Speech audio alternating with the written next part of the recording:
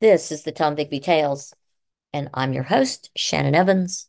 I write about a small town along the Tombigbee River called Columbus in northeast Mississippi, and sometimes I write about the rest of the state. This episode is titled Bots and Bullies.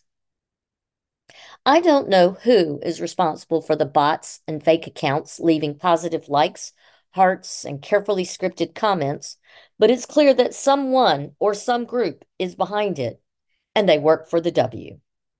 It is interesting that the most fervent, positive feedback in their Facebook pages is from faculty and staff at the university. An overwhelming majority leaving pro Windbridge feedback have employment links to the W. While I take zero issue with employees leaving pro comments, they should at least disclose their affiliation with the university. But that seems to be so much of the driving force of the anger and frustration of current students and alumni, the lack of transparency. And then there's the bullying of the alumni or the ignoring of them. I want to read you a letter that an alumni shared with me, someone who belongs to the Alumni Association. A week or so ago, I called the W's University Relations, and Erica, I think that's her name, answered. She is the head of the alumni of the University Relations. I asked her what Tower the Blue means, as it's a slogan I've noticed on W websites. I looked up tower and found it means to rise above with synonyms. Erica, which is actually Annika, I believe, she said it means rise to. I said I didn't see that as a definition, and she said that she does see it as a definition. Why should she be argumentative about that?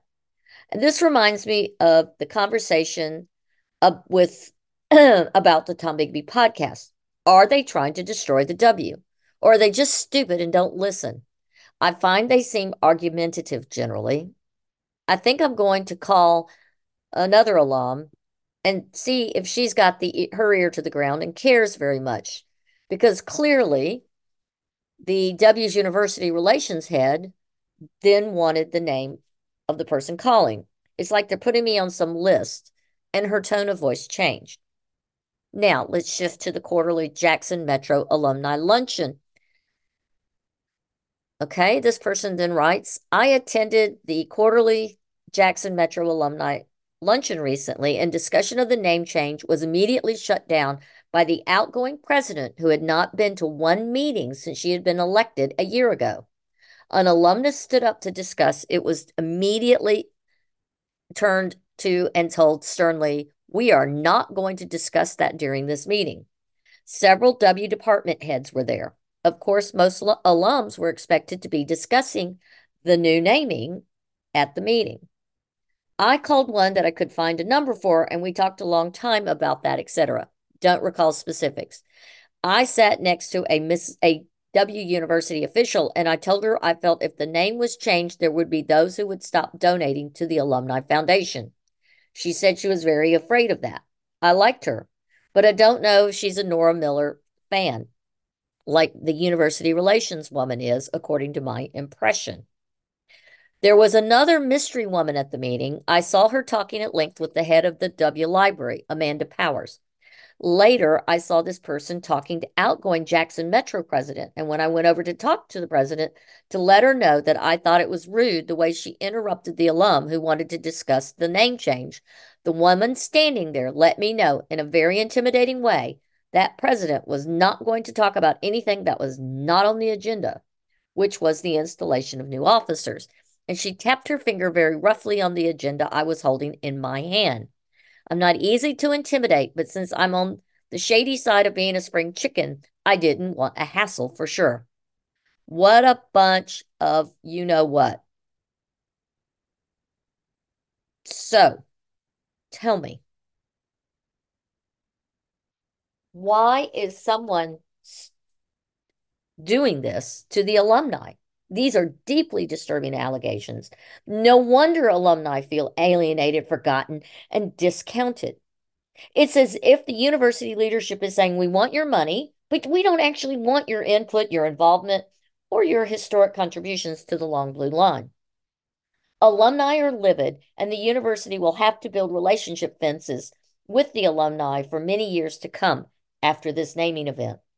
The current and future administrations will have to spend hundreds of thousands of dollars trying to mend those fences, explaining and apologizing, which never would have been required if they had made the alumni feel heard and included and the process transparent. Instead, they blindsided and betrayed alumni two times in this naming, first with Brightwell and second with Win Whatever. It would have taken so little to be inclusive instead of dismissive.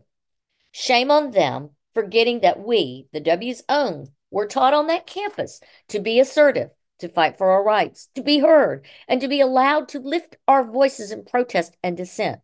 We were taught that women were important and we are responsible for our own futures. And now the university leadership is exactly that we, the alumni, are doing exactly what we were taught to do, trained to do, practiced, and pushed and made to do in the classrooms and auditoriums of the very grounds we are told to be quiet on.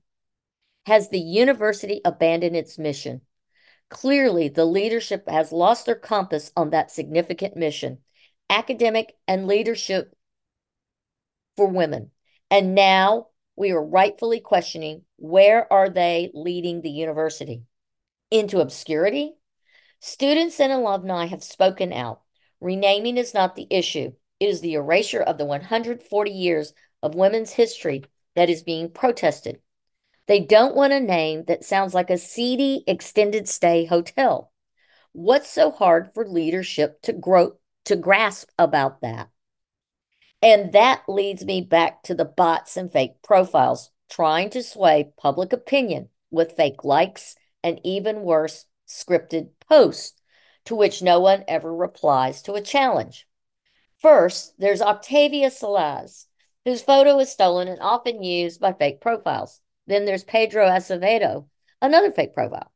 Luis Antonio Reidlinger allegedly attended the W per his profile, yet none of his friends list indicate any former W students or faculty or current W students or faculty, and his profile pics also belong to another unrelated account.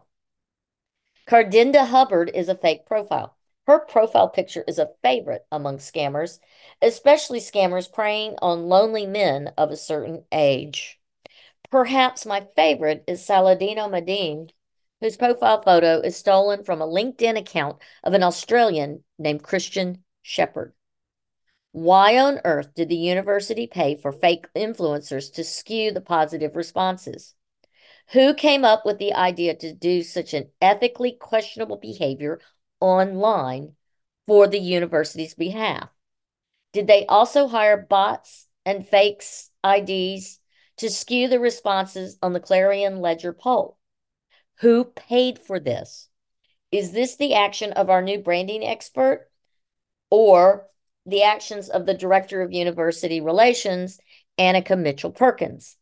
The legislature and the IHL should dig deeper into what's really being done with the money designated for this name change fiasco number 2 and see where it's going and how it's being spent. Something stinks to high heaven in this complete mess MUW President Miller and Mitchell and Amanda Clay Powers have made of the entire naming process. I am a third generation alumni. I care. I want the W to succeed. I have no issue with renaming the university, but do it in a way that honors its rich and relevant past and is transparent and, by God, ethical. Nothing so far demonstrates that in round 2 of the name game.